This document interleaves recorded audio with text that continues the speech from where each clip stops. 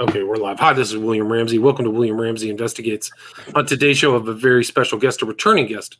This will be our fourth show. His name is Tim Tate, and he comes to us from the UK. And we did a show back in 2019. We covered one of his books titled Hitler's Secret Army, A Hidden History of Spies, Saboteurs, and Traitors in World War II. And then just this year, we did two books. One was Spy Who Was Left Out in the Cold, The Secret History of Agent Golanevsky in August, and then just last month or 2 months ago, the assassination of Robert F. Kennedy, Crime, Conspiracy, and Cover-Up, a New Investigation. So I highly recommend those books. People go check those out. But today we're going to talk about another side of his career, which is the filmmaking side. And it's a documentary that was made filmed in 2009, published 2010, titled Dirty Little Secrets. Really fascinating. You can see it on Vimeo, and I will post the link to the show in the show notes of this show, but it talks about his really entry into this closed society of North Korea and kind of a story that took place during the Korean War. But Tim Tate can talk more about that. So Tim, are you there? I'm here, and thank you for having me. Awesome. Well, thanks for coming back. Delighted to talk with you again. Can you talk about kind of like, maybe we've talked about your books, but your filmmaking career people might not know about. Can you talk about that and what brought you to this documentary, 1 hour documentary on Al Jazeera titled Dirty Little Secrets? Yeah, I mean, my day job for 30 odd years was as a documentary filmmaker. And I made primarily investigative documentaries for all British and a lot of international networks, including networks in the US and abroad. And in about 2009, I started working for Al Jazeera's English network. I mean, it's important to stress Al Jazeera English, which is not the Arabic network. And I did so because it was then pretty much one of the last places in the British broadcasting landscape, the last networks which was prepared to investigate serious stories of geopolitical, historical interest, and it had a commitment to doing that. And I spent several years at Jazeera, based in London, making films for them about difficult issues, and I have to give them their due. They backed that. It wasn't always an easy process, but we did, I think, some good work. So, North Korea. In 2009, I think I became one of what is a relatively small pool of journalists and filmmakers to spend much time in North Korea, inside North Korea, making a 1 hour documentary. It's fair to say that it had taken me 4 years to persuade the North Koreans to let me in. I went in officially. I didn't sneak across the border as some journalists do for a couple of hours. I wanted to spend time inside North Korea making a film, and that required several days of filming inside this impossibly difficult country. And so I think I began trying to persuade the North Korean regime to let me in around 2005, and it took until 2009 before the North Korean regime finally said, yeah, okay, we'll give you a visa, we'll let you come in, and we'll let you make a film inside North Korea. And the reason, there were two reasons I think it let me in. The first is that the film I wanted to make, the story I wanted to examine and investigate, is the story that North Korea has been trying to have told for 60 odd years. And the second is that I was working with a Japanese academic who had spent a lot of time in North Korea, had won their trust, and essentially he vouched for me, and my film was going to follow him on his investigations inside North Korea. And that are the two reasons, I think, why they let me in this one time. Right. His name was Maury, and when you got in, they followed you the entire time you were in there, right?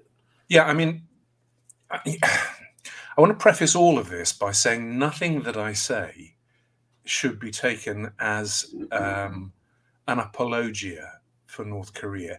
It is a repressive one-party state with an absolutely vile human rights record.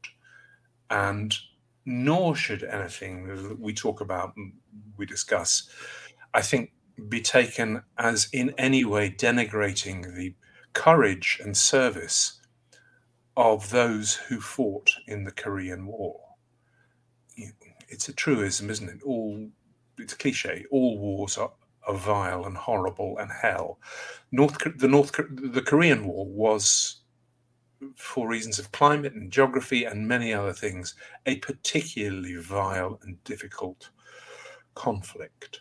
So with those caveats, yeah, North Korea, to get in to North Korea, once they agree to give you a visa, you have to agree to work under their strictures. And those strictures are that essentially its officials will control every last dot and comma of what you do and say inside the country. It's not, an easy place physically to get to. You can't fly direct from the West. You have to go primarily via China. And when you land at Pyongyang Airport, and when we landed at Pyongyang Airport, the first thing they do when they greet you is to require you to hand over your mobile phone and your computer, any form of communication device. That stays with the North Korean regime for the duration of your stay. And it did for all of us for the 3.5 days when we were filming inside North Korea. So it's not an easy place to get to, and it's absolutely not an easy place to work. Right. And you didn't stay in Pyongyang. You kind of traveled around the hinterlands too, right? Yeah, I mean, one of the things, I know we'll discuss the story itself in a moment, one of the things which was, for me, vital was not to stay in Pyongyang, because Pyongyang is, it's one thing, it's a city of sorts, but the vast majority of North Korean life happens outside Pyongyang. And it was important for me, both for the journalism of the story, but also to try and see and film what life is like in this country, which is closed off to the rest of the world. I needed to go out and go up and down the hinterland, the byways of North Korea. It's not a huge country, so it's not difficult to do in several days if you're allowed to do it. And to its credit, I suppose, North Korea said, okay, because of the nature of the story you're doing, because you're working with Professor Mori, you can come and do this. And the caveat, of course, is that everywhere you go, we take you, and everyone you speak to, we arrange for you to speak. And also you have to pay a large sum of money for all of these privileges. But I traveled, and I don't think many other filmmakers have got to do this. I traveled all over North Korea. And you can see that in the background. You're capturing the landscapes, the people. It seems very rural to me, what you captured in your video. Did you get that sense that it was? I mean, there's like famous kind of videos of satellites looking down at the difference between North and South Korea. And at night, South Korea is just full of lights and the freeways. And North Korea just looks like there may be two dots, like there's actually an electrical system there. Did you get that sense? Oh, yeah. I mean, North Korea is a primarily and predominantly rural agricultural state. I mean, it needs to be. It struggles desperately to feed itself. And every meter, every yard of land, cultivable land, is cultivated because it needs the food. So it's primarily rural, and it is, for various reasons, partly of its own making, partly due to Western sanctions, it is technologically backward. A lot of transport is in the hinterland, in the rural areas, is ox cart. Wow. Yes, we saw and filmed cars in Pyongyang, but the predominant mode of transport was bicycles. It's not a technologically advanced nation. Wow.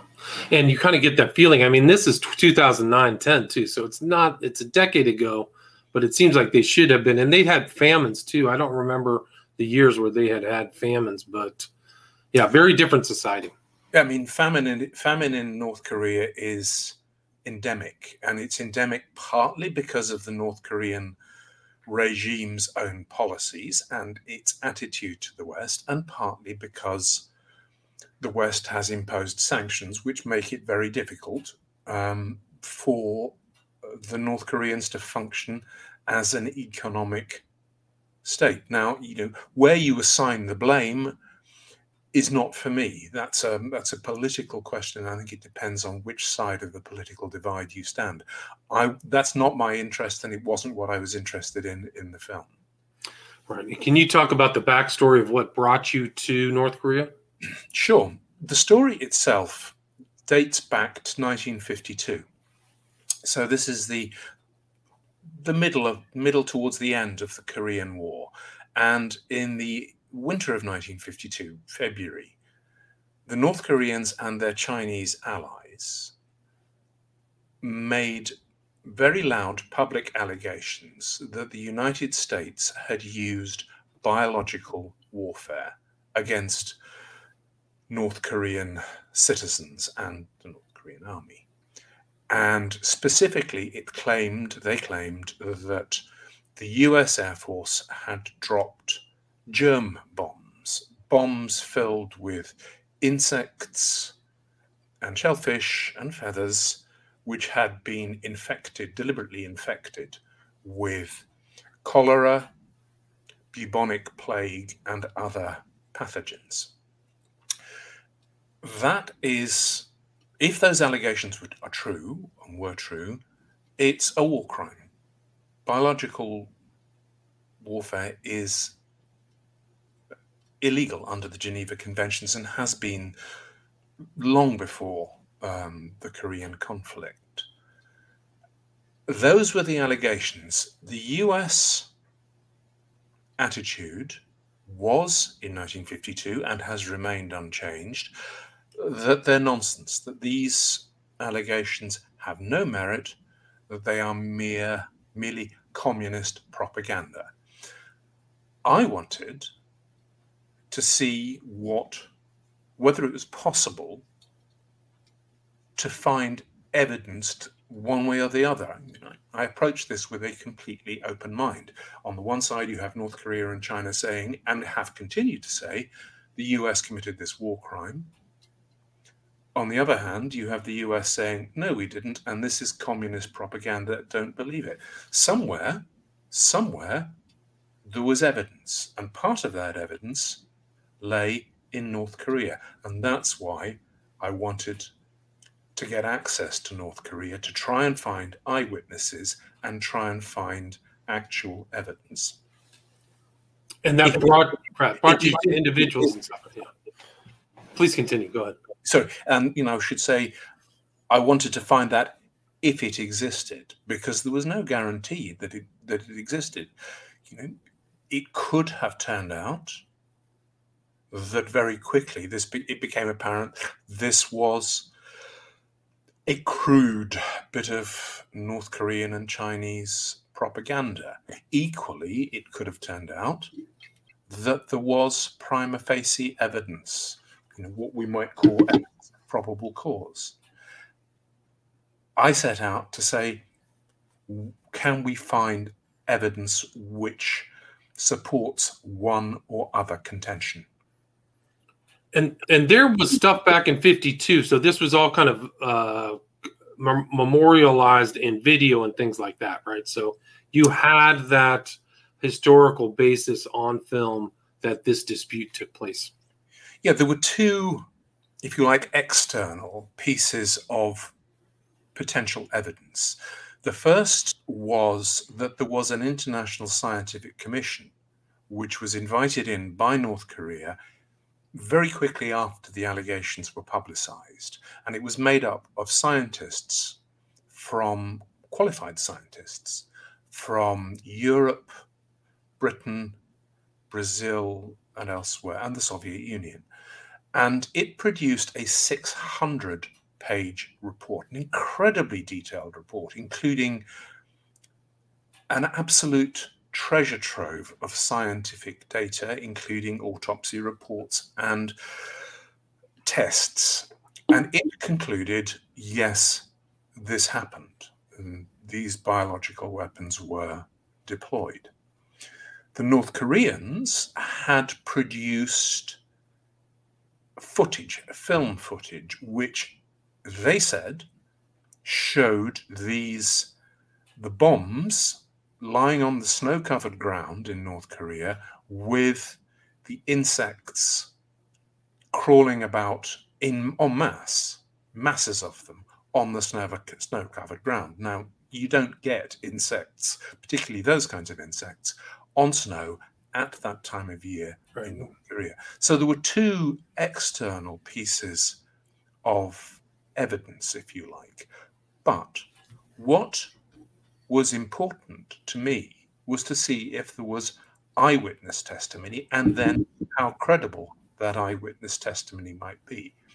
And there was a period of negotiation with the North Koreans. They said, there's no point in me coming unless I can film people who claim to have witnessed this.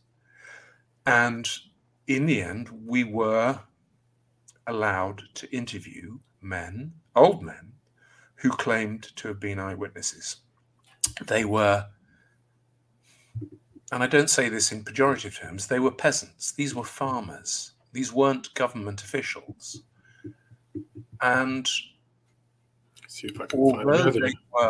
although they were provided to us by the North Korean regime, I had no means of establishing any basis for knowing who they were other than what the North Koreans told me.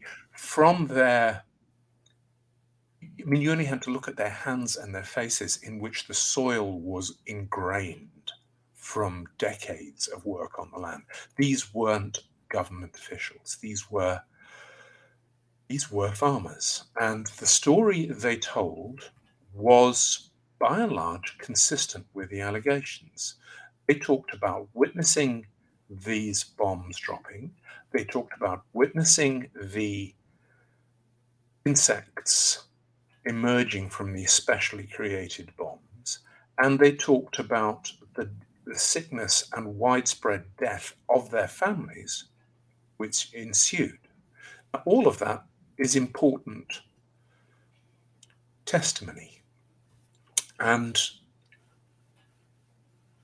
I have to say that the North Koreans did not put any barrier in our way for us to film this. In fact, they facilitated this. You might say, well, they would, wouldn't they? But at the same time, you have to weigh in the balance that this is eyewitness testimony, alleged eyewitness testimony, and it supports independent scientific conclusions. So you talk to kind of farmers, peasants, whatever. So that was then, and then they took you to a place where they had things of the bombs that were also filmed, right? Like almost the same type of delivery mechanism type of bomb, right? Yeah, I mean, North Korea, and this is not uncommon for countries in that region who have fought wars against the United States, maintains a huge military museum in which a huge room or rooms are devoted to the story of this alleged war crime. And it's filled with exhibits, and it's filled with testimony, and it's filled with what would appear to be convincing evidence. And so, yes, we went and we filmed that, and we filmed extensively in that. And that was part of the story. But there are two other parts of the story which we need to get to when you're ready. I'm ready. Go ahead. I mean, I think that I'm just trying to show this museum. They put a lot of time into this museum in North Korea, 2009. A lot of it's in English, surprisingly. It's subtitled in English. And this is Professor Mori here, who you basically filmed and followed around. And people can see this on Vimeo. I'll put the link into this documentary in the show notes. Yeah, and if you went to that museum and you've got the image of some of the exhibits there, you'd look at this and you'd say, well, that's extraordinary. Could this ever have happened, or has this just been mocked up? Has it been created by North Korea as the Americans say, as a propaganda stunt? The first extra bit of the story, if you like, and we went to film this outside North Korea, was the story of a Japanese military unit, which before and during World War II, an Imperial Japanese Army unit called Unit 731 Japan had become the first country to develop both bacteriological warfare, using insects as what are called vectors, the way of delivering plague and other toxin, and had created exactly these weapons, these bombs. They're known as leaflet bombs because generally they're used to drop leaflets. They don't explode when you drop them. They spring open and what's inside spills out. Normally it's leaflets. Allegedly, in this case, it was the infected pathogens. And if this sounds like something from science fiction, I wanted to track back and see where the science had been developed. And it was developed in Manchuria, in China, by the occupying Japanese army, by this Unit 731, in the mid-1930s. And it had carried out the most grotesque human experiments on living humans to test out how this would work. The man who led Unit 731 was a Japanese military officer called Ishii. He should have been tried as a war criminal at the end of the Second World War. He wasn't.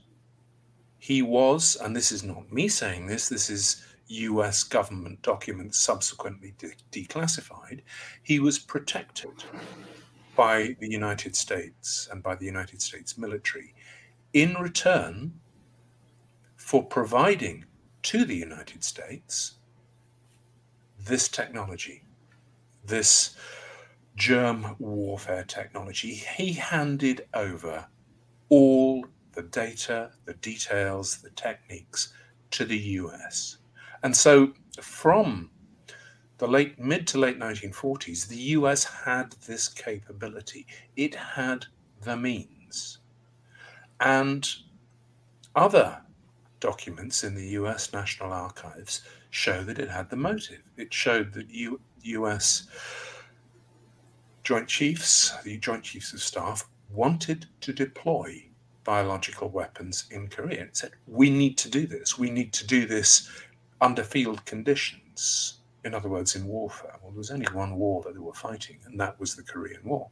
Right. And they had, sorry to interrupt, but they were discussing dropping nukes. So you can see the intense level of thought they were having at that time. Yeah, I mean, the Korean War was grinding to a stalemate by the start of 1952. And, the US is looking at this and saying, what do we do? And so there was discussion. It had already dropped vast amounts of napalm, much long before Vietnam. This is in Korea, in the Korean War. It had already done that. It had considered but backed away, thankfully, from using nuclear weapons. And the Joint Chiefs said, we need to do this. We need to deploy biological weapons. Again, this isn't me saying this. This is official US government document. So they had the means because Ishii had given it to them. They had the motive because the Joint Chiefs wanted to. The next leg, if you like, of the trifecta is means, motive, and opportunity. Did they have the opportunity? And that's where I suppose the final, or almost final part of this jigsaw comes in. During the war, a lot of US service personnel, troops, Air Force officers, were captured by North Korea and its Chinese allies, and they were kept as prisoners of war. Several dozen of them, during the war, made written confessions and gave filmed interviews, albeit propaganda interviews, because this was North Korea, in which they confessed to dropping germ bombs, biological bombs, over North Korea. And the confessions are extraordinarily detailed. They are names, dates, times, places, people. Now, again, it's fair to say that the US denied that and said from the outset, this is propaganda. They have been forced to make these confessions. And at the end of the war, when the POWs were repatriated, were brought back with some ceremony to the US, they were visited by the Department of Defense. And they were told in no uncertain terms that they had to retract these confessions. And they did. And the retraction of their confessions was also filmed. It was filmed by the Department of Defense, and I found those films. And you can compare and contrast when you look at the film, my film, you can compare and contrast the confessions made in North Korea and the retractions of those confessions made once the airmen got back to the US. And at that point, you've got conflicting stories, haven't you? Definitely, yeah. It gets even more interesting because you actually tracked down one of the guys who was like this, what I'm showing on the screen here on YouTube, who was one of the captured air pilots. Yeah. By the time I got to this in 2009, very few of them were still alive.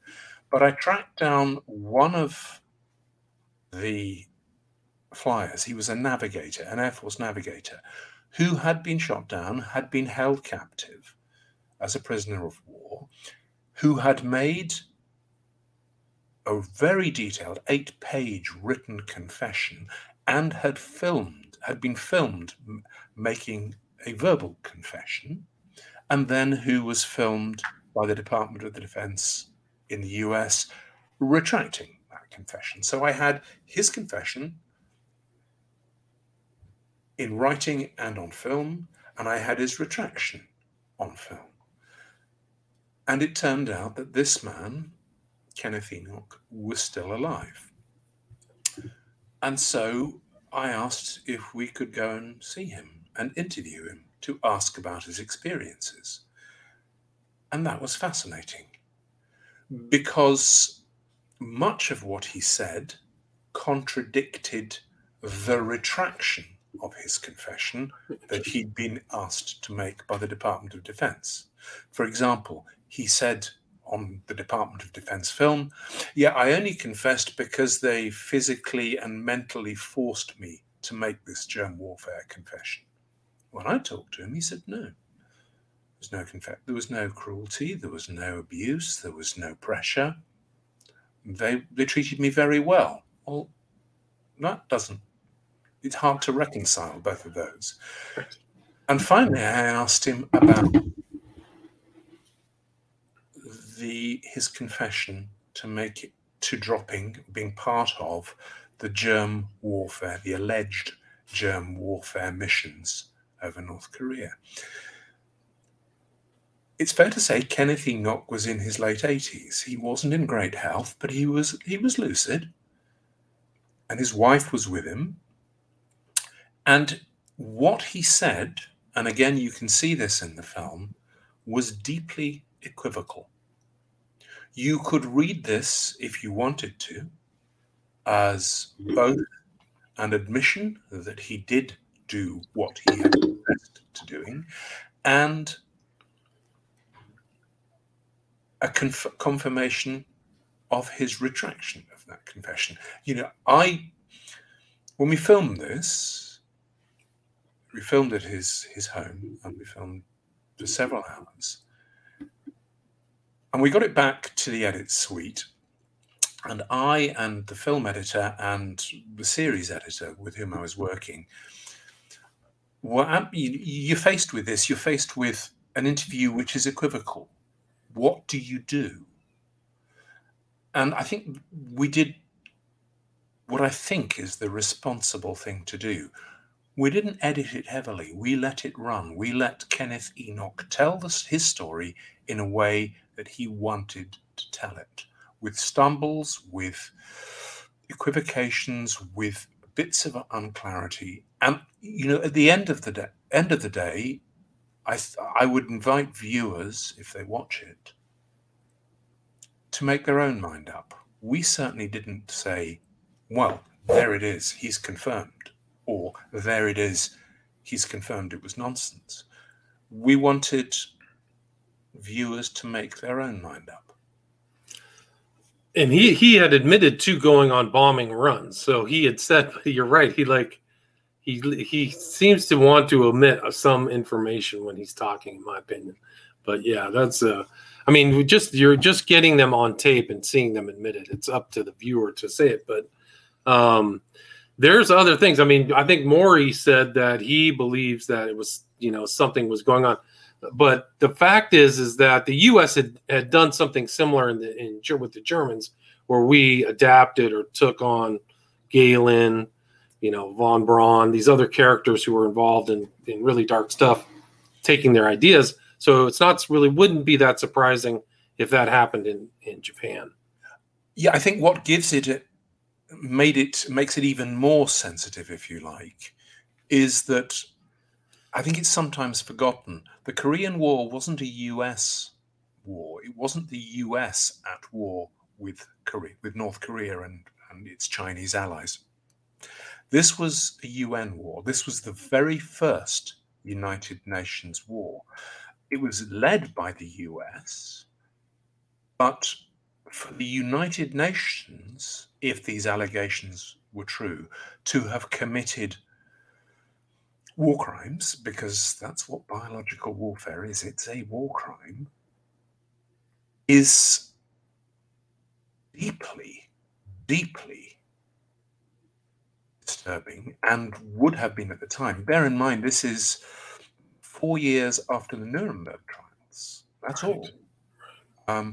So I think there's that extra level of sensitivity about admitting. It's one thing for the US, it would be one thing for the US to say, yep, okay, we hold our hands up, we did something terrible and we shouldn't have, if they did. It's more difficult given that this was a UN coalition. Right. The consequences would have been just beyond severe. It would have been cataclysmic, just because that was supposed to be kind of a just war and, fighting for liberty or whatever, and then dropping a bacteriological bomb is like the public relations would have been terrible. Yeah, somewhat.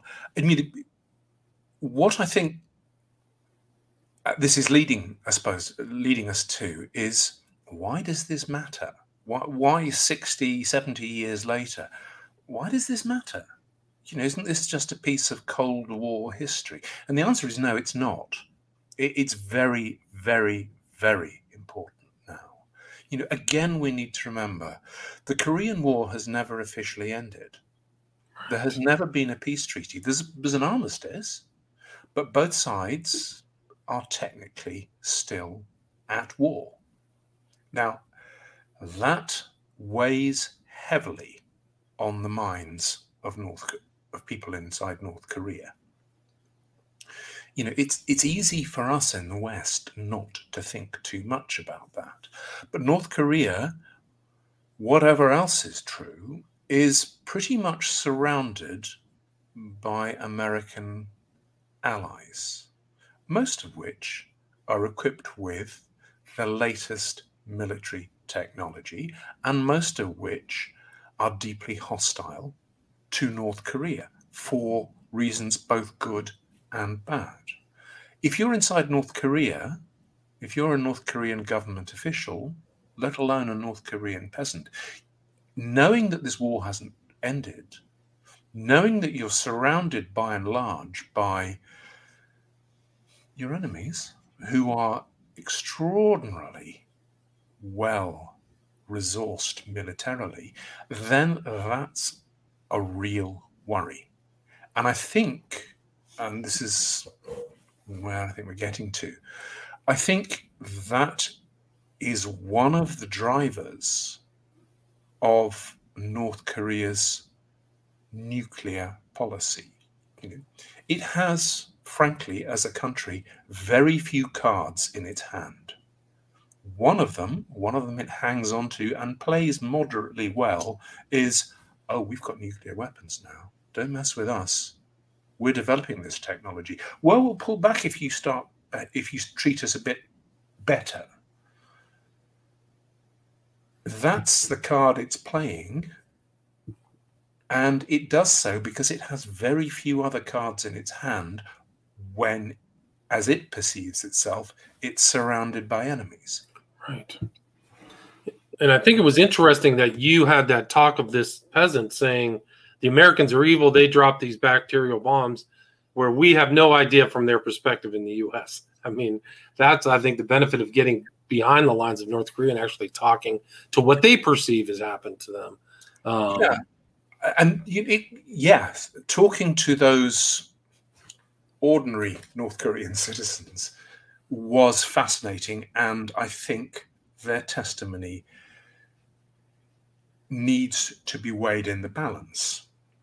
What was really fascinating to me was an interview with a government official. Now, North Korean government officials, when they rarely speak to Western media, they're following a script. Everything is utterly controlled by Pyongyang, the regime in Pyongyang. You don't step outside your lane and float an idea on your own. What you say has been approved. That's the nature of a one-party state. This official, whom we were required to interview, I asked him at one point on camera, what would it take, and this is, remember, 2009, what would it take, do you think, for North Korea to reopen or to be open to reopening negotiations with the United States about its nuclear weapon program? And his answer, what I found fascinating, he said, if America admits what it did in 1952, if it admits using biological warfare and apologizes and compensates, then we would be open. We would be open to talking about limiting our nuclear program. Two things. The first is that interview took place 3-4 months after Obama had made his speech in Cairo, in which he tried to reset the United States' relationship with Middle Eastern countries and had been seen to proffer some kind of admission that the United States had not always behaved entirely well in the Middle East and therefore had caused anger and resentment. And Obama's Cairo speech was a really important first attempt to reach out to the Middle East and to try and say, how do we reset our relationship? North Korea saw that. And the stereotype that we have of North Korea as being backward, ignorant, isolated. Every official I met in North Korea, and I met a lot, gave the lie to that stereotype. These guys are educated. They speak 4 and 5 languages. They know exactly what's going on in the world. That lady that you showed in there, she spoke really great English. I mean, American-style English. It was amazing. I mean, these people speak 4 and 5 languages. They're smart, intellectually smart. We may not like their philosophy. I don't. But they're not fools. They had seen Obama's speech. They had seen this was the first time America was potentially open to admitting its past misdeeds as a way of opening up dialogue with a region. Interesting. I'm as sure as I can be that North Korean official was trying to use us to send a message to Washington to say, listen, if you do that, if you're prepared to go down that road with us, we can begin to discuss denuclearization. And if that seems far-fetched, we have to remember that there are no diplomatic relations. There are no diplomatic channels between Pyongyang and Washington. And in the past, they've used exiled North Korean businessmen to try and do that. I'm fairly sure, no, I'm not fairly sure, I'm absolutely sure that Pyongyang was trying to use us to send a message to Washington to say, let's see if there's a basis for us to talk. Unfortunately, the State Department, the Obama government, was not willing to do that. Not willing to go there, right? Yeah. I mean, and in fairness to Obama, he was relatively new in the job, and his administration hadn't begun to turn its attention to the Korean Peninsula. Now, would it have been different today? It certainly wouldn't have been different under Trump. It was an opportunity, a potential opportunity lost, I think. Yeah, kind of a détente or something to kind of break down those barriers. You've got to start somewhere, don't you?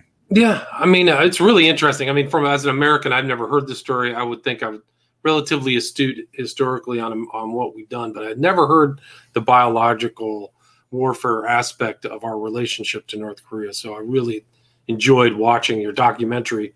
And the best place to watch it is on Vimeo, correct? Well, you can watch it in one of 3 places. You can watch it on Vimeo. You can watch it on my website because it's in the films section of my website. And fair play to Al Jazeera, it's still on there on Al Jazeera. If you type in Dirty Little Secrets and Al Jazeera, you can watch it on Al Jazeera's servers as well. Nice. And your website, again, is timtate, all one word, .co.uk, correct?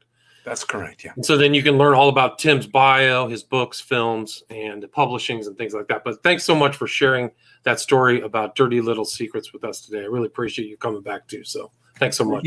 Thank you for having me. All right, Tim. Take care. Bye-bye. Take care. Bye-bye. All right. See you then.